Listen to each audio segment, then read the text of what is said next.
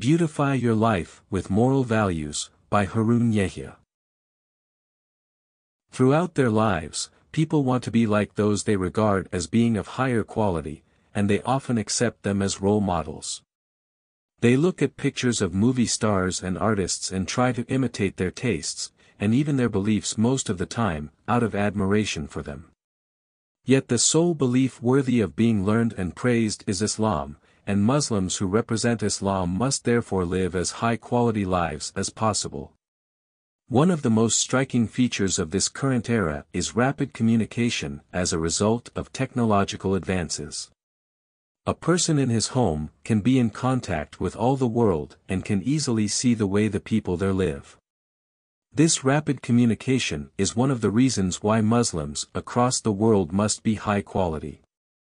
A quality conception of life has a positive effect on everyone and is instrumental in others taking an interest in one's beliefs. Having a high quality of life is therefore an important way of preaching Islam.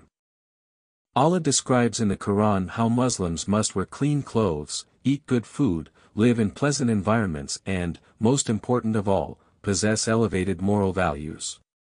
All the prophets were people who led the highest quality lives among their peoples, within the conditions of the time and their own means. The beauty and technological superiority of the palace of the Prophet Solomon, peace be upon him, was instrumental in Queen of Sheba coming to have faith. The Prophet Muhammad, may Allah bless him and grant him peace, wore the best quality and most magnificent clothing of the time, a Roman robe, when welcoming visitors. People immediately recognized Prophet Muhammad's, may Allah bless him and grant him peace, rose-scented fragrance when he was walking in the streets. The Prophet, may Allah bless him and grant him peace, tinged his eyes with kohl and had his beard well-groomed. Our Prophet's wives were extremely well-groomed Muslim ladies.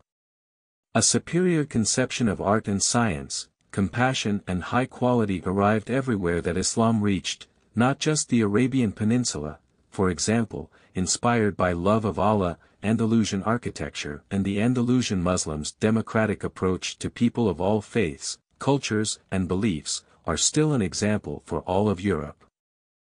The spread of Islamic moral values throughout the world and their acceptance by large numbers of people in the West in particular can only become possible by eliminating the false image that has been established of Islam.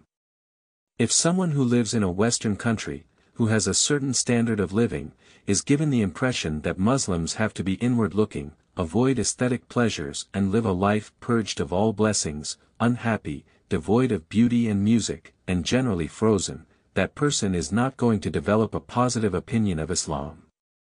If there is no music in Muslims' lives, no paintings or sculpture, no quality people, no compliments and no pleasant environment that expands the human spirit, if there is no architecture, no democracy, no freedom of ideas and no happy people having fun, then the world is never going to sign up to Islam.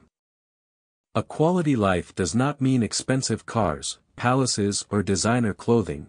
True quality is a desire in the human heart and the longing to make paradise on earth.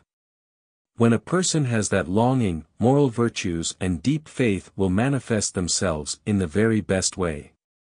A Muslim capable of beautifying his own life and surroundings with his moral values and presence is someone who lives by Islam in the finest manner, and that sincerity can be instrumental in many people turning to Islam.